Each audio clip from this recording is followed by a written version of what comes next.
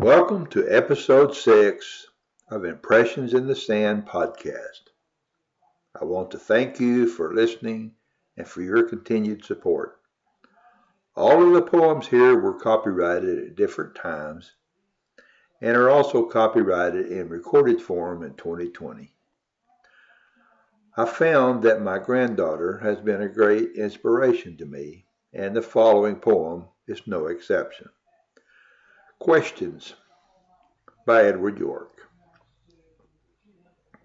The questions that I ask sometimes, I really want to know, like why little legs can move so fast when mine have grown so slow.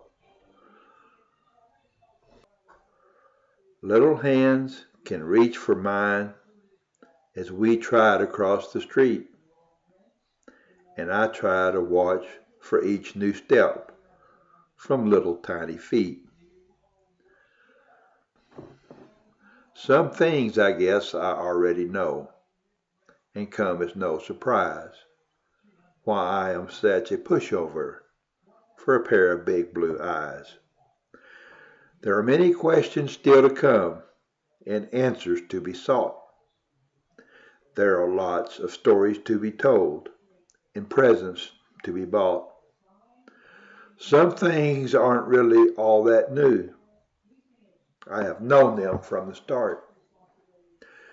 That a little smile on a little face can melt a great big heart. I often look back at all of the struggles my wife and I have been through and found some inspiration in those events.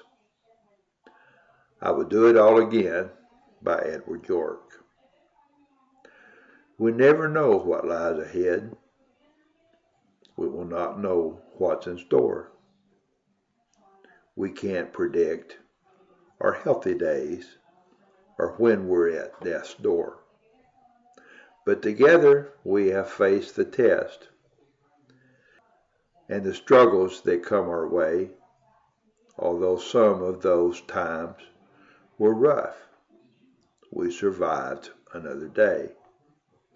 Our love has held us both in place together all these years. It has helped us smile in happy times and helped us wipe the tears. I think that we both have matured a lot from that earliest day, and even when some times got rough, we both just chose to stay. Our lives have taken twists and turns, not guided by a plan. I just know if I could choose, I would do it all again. The following poem is an essay on writing. It tells the story in rhyme better than I could have any other way. On Writing by Edward York. My laptop sits on a fold-out table. My hands rest on the keys. I sit quietly in my easy chair. The table is right above my knees. A journal full of notes nearby with a pen that sits on top. When the story flows inside my head, I just can't make it stop.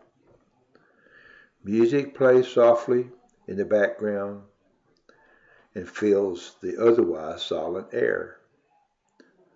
Through pages I have traveled 1,000 miles, but never left my chair. I took some sips from the glass nearby. The ice bourbon is my drink.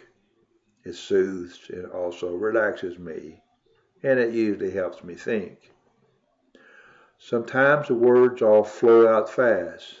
Sometimes they move too slow. I have captured 10,000 words on the screen. Only 90,000 more to go.